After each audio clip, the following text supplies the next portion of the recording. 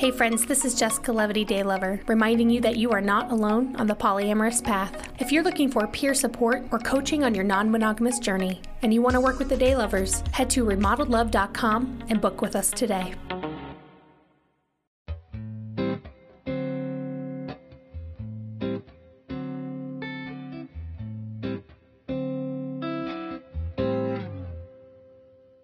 Since we started this podcast, we've gotten a lot of interesting and rather profound pieces of feedback. Among the responses, some listeners wanted to hear more from me, my story, and where I'm coming from. Jess, being the producer, gives me the writing prompt. Find the right angle and make it happen. And so, as an Enneagram 5, I thought it over and over and over again. What exactly might I share? What should I focus on or highlight? I love storytelling. I like a good piece of fiction. I dig character development, how people change. There's an arc to their character over the course of their years. It's a profound process to me. I've talked about meeting Jess and becoming polyamorous, but what about the backstory? Surely, there must have been earlier events that groomed me to become polyamorous later on in life. I'm talking about the pre-Jess era here. Was there ever such a time? Reflecting on that period, I started making all these connections that you wouldn't have suspected right away. I want to take you back to my childhood in the Philly burbs, and then Las Vegas for my early 20s, and then up to Reno before I would meet Jessica.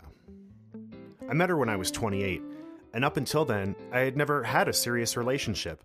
I spent most of my younger life quite unpartnered. The more I look back, the more I found things uncommon and strange, really weird, not to mention a staggering aversion to tradition.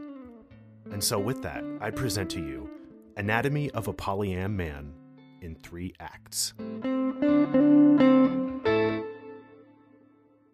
Before we dive in, disclaimer. I am a straight, white, cisgendered, able-bodied male. And my experience always comes with this acknowledgement that privilege hugely factors into how the dice rolls out for me. The more that we normalize these acknowledgements of privilege, the easier we might surrender them. Act 1, the East Coast. I grew up about 20 minutes down the freeway from Center City, Philly. Norristown, PA, where the row homes and twin houses populate the tight streets with cars parked on both sides. The ashy gray skies, the almost constant rain, the rolling green fields, the endless forests wrapping up the scattered urban grids. This was my world. My father worked as a middle manager for Pepperidge Farm while my mom stayed home and did odd jobs. We were the quintessential picture of domestication and the middle class. As the 5th of 6 kids, I learned early on just how easy it is to get lost in the crowd. John, Matt, Paul, Joey, my mom would often mutter, forgetting which kid she happened to be disciplining.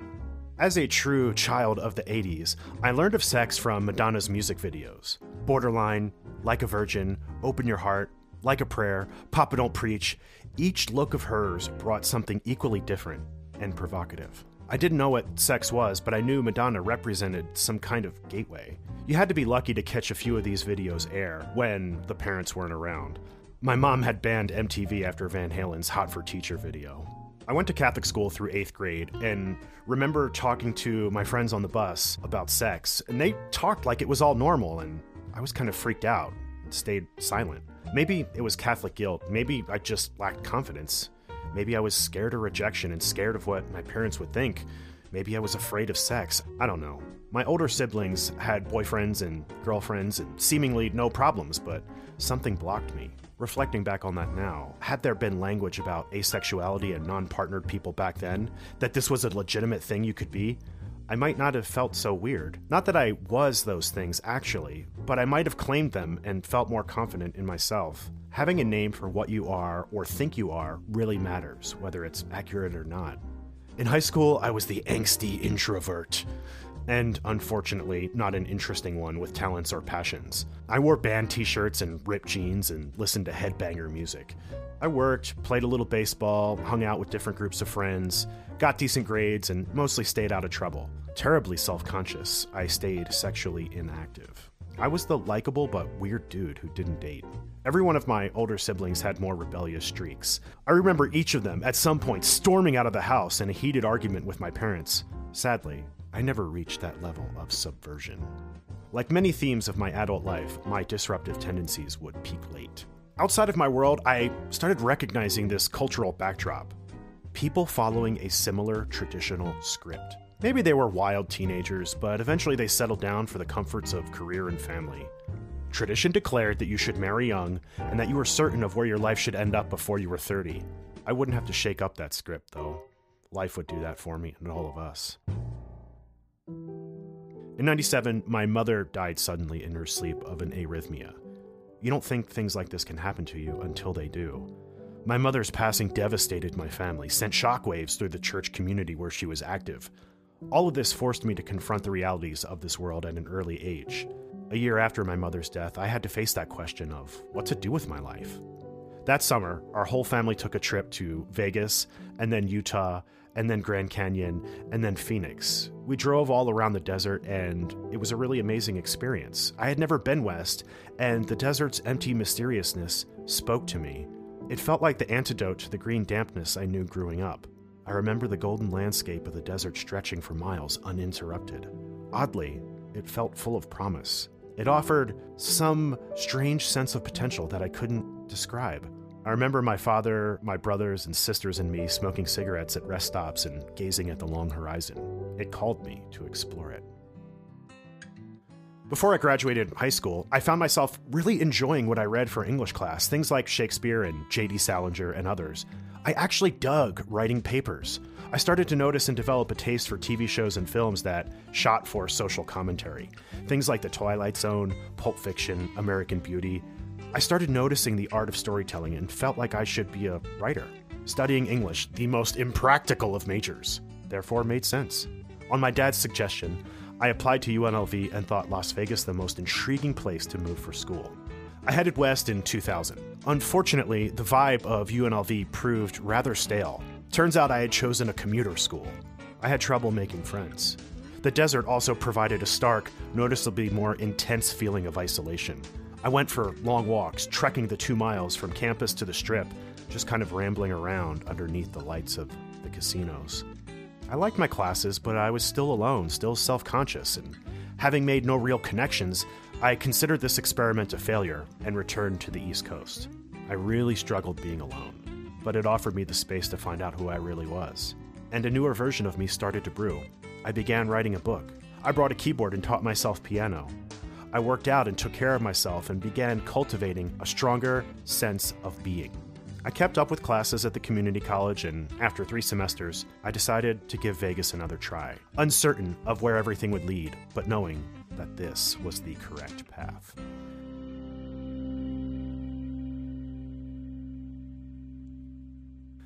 Act 2. Vegas, baby.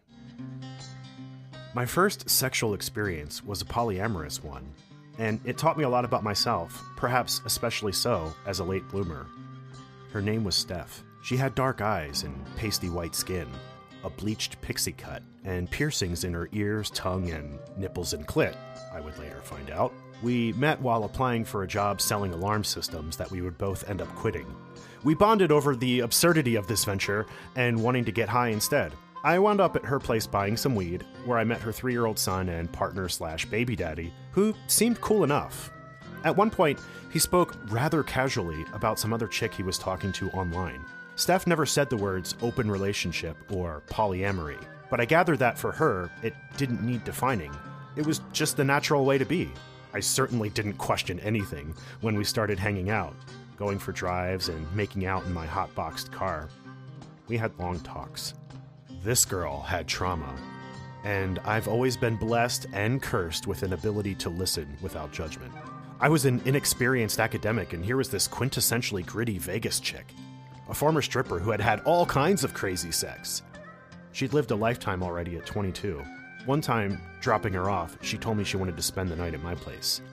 Fuck yeah, this was it. I was as excited as I was nervous. I didn't tell her this was my first time. She came over and we got high, started making out, but once we got into the bedroom, Something happened. Main generator failure. Don't get me wrong, I was totally into everything, but I couldn't power up my warp drive. We tried all kinds of things, but nothing worked. Steph was totally cool about it. Hey, sometimes dudes get nervous. It happens, she said. So we slowed it down, smoked some more, and talked. We were naked in bed, sitting up against the wall. She told me she used to live in this house where pretty much everyone was fucking each other and out in the open. She talked about how she loved eating pussy. Tell me more about that, I said. She described it in great detail, and it was the hottest thing I'd ever heard. As she talked about her last girlfriend and the sex they had, I found myself with the hugest hard-on of my life. I asked how she liked her pussy eaten, and while she tells me this, she's stroking me slowly, in no rush. Soon, we started making out again, and I worked my way down there, remembering everything she had said. She ended up squirting in my face, and from there, we proceeded to fuck for 4 hours. It was amazing. Turns out sex wasn't so scary after all. After that, I knew 3 things for certain about my sexual identity. 1, I love pussy. 2, women going down on each other is objectively the hottest thing ever. 3, group sex sounded like the ultimate experience, something to strive for. #goals. So, the last 2 things seemed like really uncommon lessons for your first time getting laid, but then again, nothing in my life ever happened by the book, so why should this? Group sex, sadly, wouldn't happen with Steph, but we had a casual relationship that lasted about a year. We didn't go on dates. We smoked bowls, I listened to her vent about all kinds of crazy shit, and then we had sex. She wanted a relationship, and I strung her along while kind of developing some feelings, but I realized I couldn't be with her. We were too different. Eventually it fizzled. My first girlfriend wasn't really a girlfriend. My first relationship, a shadow of one. I was fine with that, though, as something committed kind of freaked me out, even though the loneliness was worse. Steph brought me out of my shell, though, and though I wouldn't be sexually active all the time, I did get myself laid and noticed some trends. Most of my partners were bisexual and or single mothers. Rather interesting types, to say the least. And none of it went by any normal script. Vegas itself was anything but the standard experience. Nothing ever closed. In a 24-hour town, everyone worked odd schedules and stayed out late, sometimes until the sun came up. Staying out at nightclubs or bars and then going to breakfast was quite normal. Sometimes I went to class on little to no sleep. I drank like a fish, smoked every day, and loved living in a town with no clocks. In the middle of a desert, you can feel like the outside world doesn't exist. Weirdly enough, it felt like just the life for me. This whole time, I did well in school, and literature and fiction workshops became my sole focus. I wanted to contribute something solid to the literary canon. Looking back, some of my earliest short stories contained polyamorous couples. Though I didn't have the language for it, all I had was the open relationship model handed down from the sexual revolution. After graduation, I stayed another year before heading to Reno for the Masters. I left Vegas in 2004. On the drive up to Reno, I had this distinct feeling like the rest of my life awaited. So strange, right? Reno, Nevada, who would have thought? I couldn't explain it, but then again, I could never explain much of what happened to me.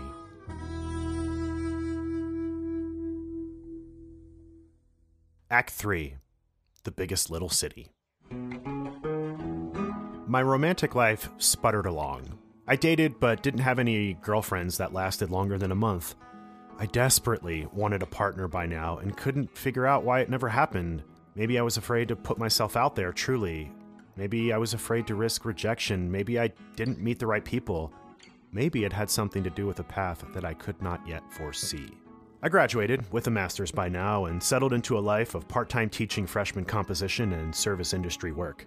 I congratulated myself that I had never worked a 40-hour 9-to-5 type job. I didn't want marriage or family, so things like a stable career or benefits mattered little. Besides, I considered all of that an unfair trade-off for the majority of my youthful hours. So I took the trade-off of living on a meager income of stipends and tips for the long stretches of time off to feel like a real human being. At this point, I thought about moving to San Francisco and living the beat writer life. I could just picture it.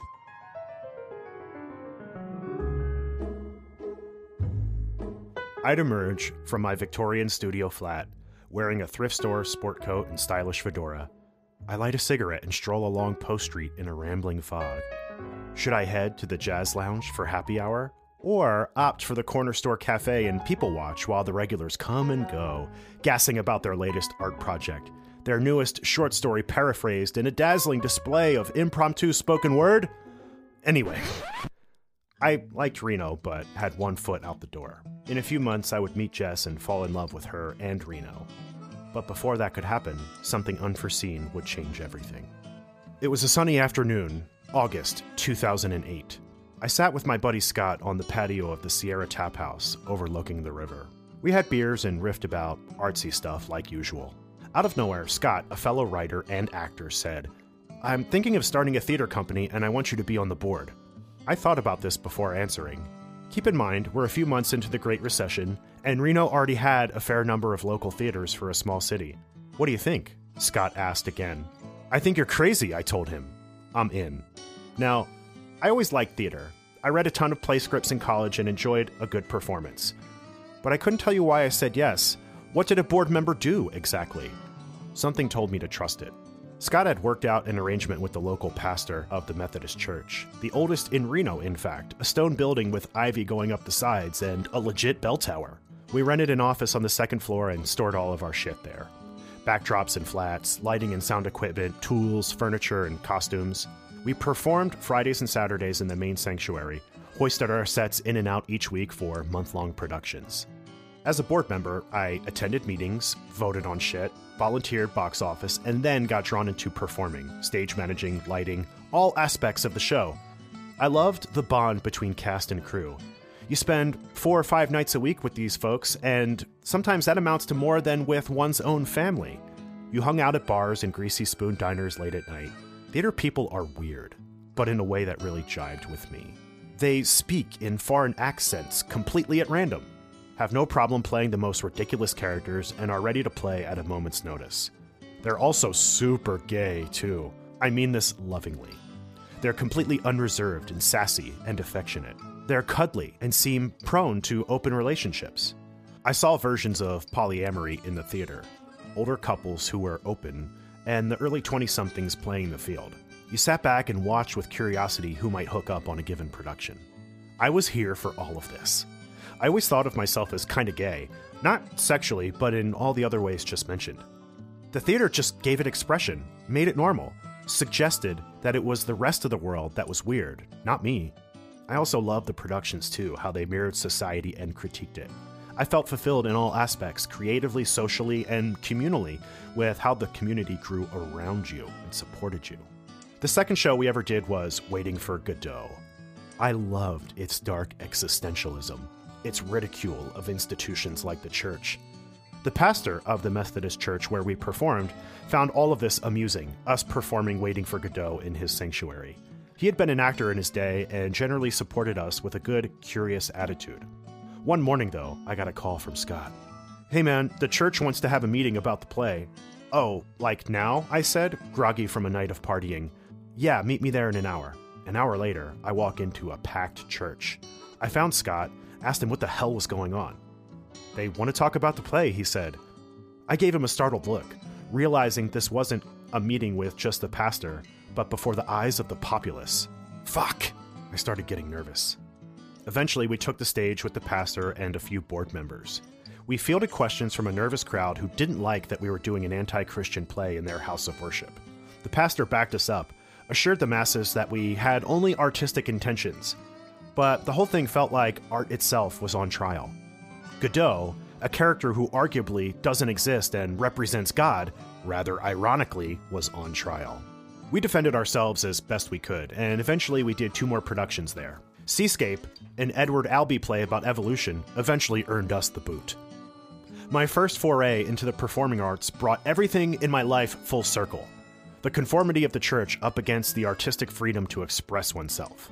Clearly I had taken a side that confirmed my love for what's weird over what's standard, an affinity for the bizarre over the everyday.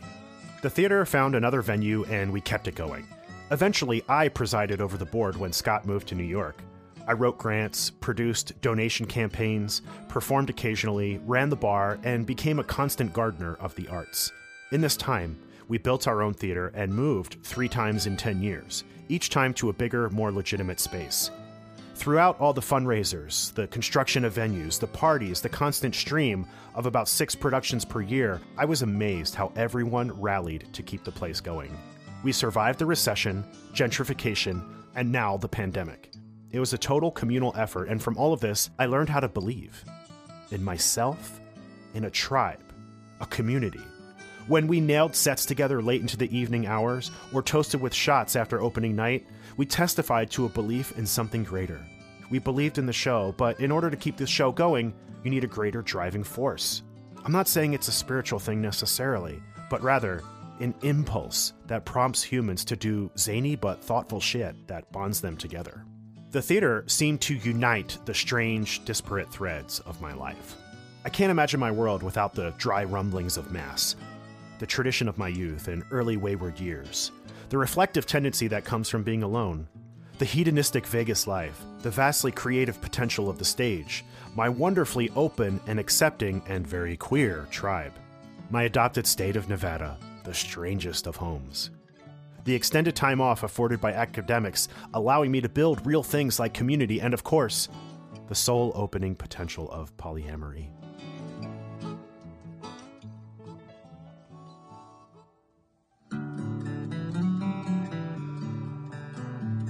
Looking back, I don't regret the loneliness of my youth. Those years made me who I am. They set me up just right for the dream life I would live. It's tempting to think about what I would do differently, but I resist, not wanting to risk having a different life now. Always better to peak late anyway. All of this isn't to say that tradition's bad. It just wasn't for me, and I don't think conventional ways and the polyamorous life are mutually exclusive. I speak only for myself and anyone who might connect with my weird ways. When I talk to others about the early realizations of their own polyamory, they often report feeling weird or strange because they didn't know it was a thing. This was how I felt my entire life, and so the polyam way makes all the more sense. Throughout all the confusion and doubt, sometimes you know right away what your path is, without thinking. I said yes to the theater. It eventually led me to my tribe, to my mistress of the stage, to a family. Before Jess, I hadn't imagined getting married or having kids, but our version of it made perfect sense. So I would come back to some version of a traditional life, but in my own way, in my own time. I married at 33 and became a first-time dad at 38 in true late bloomer fashion.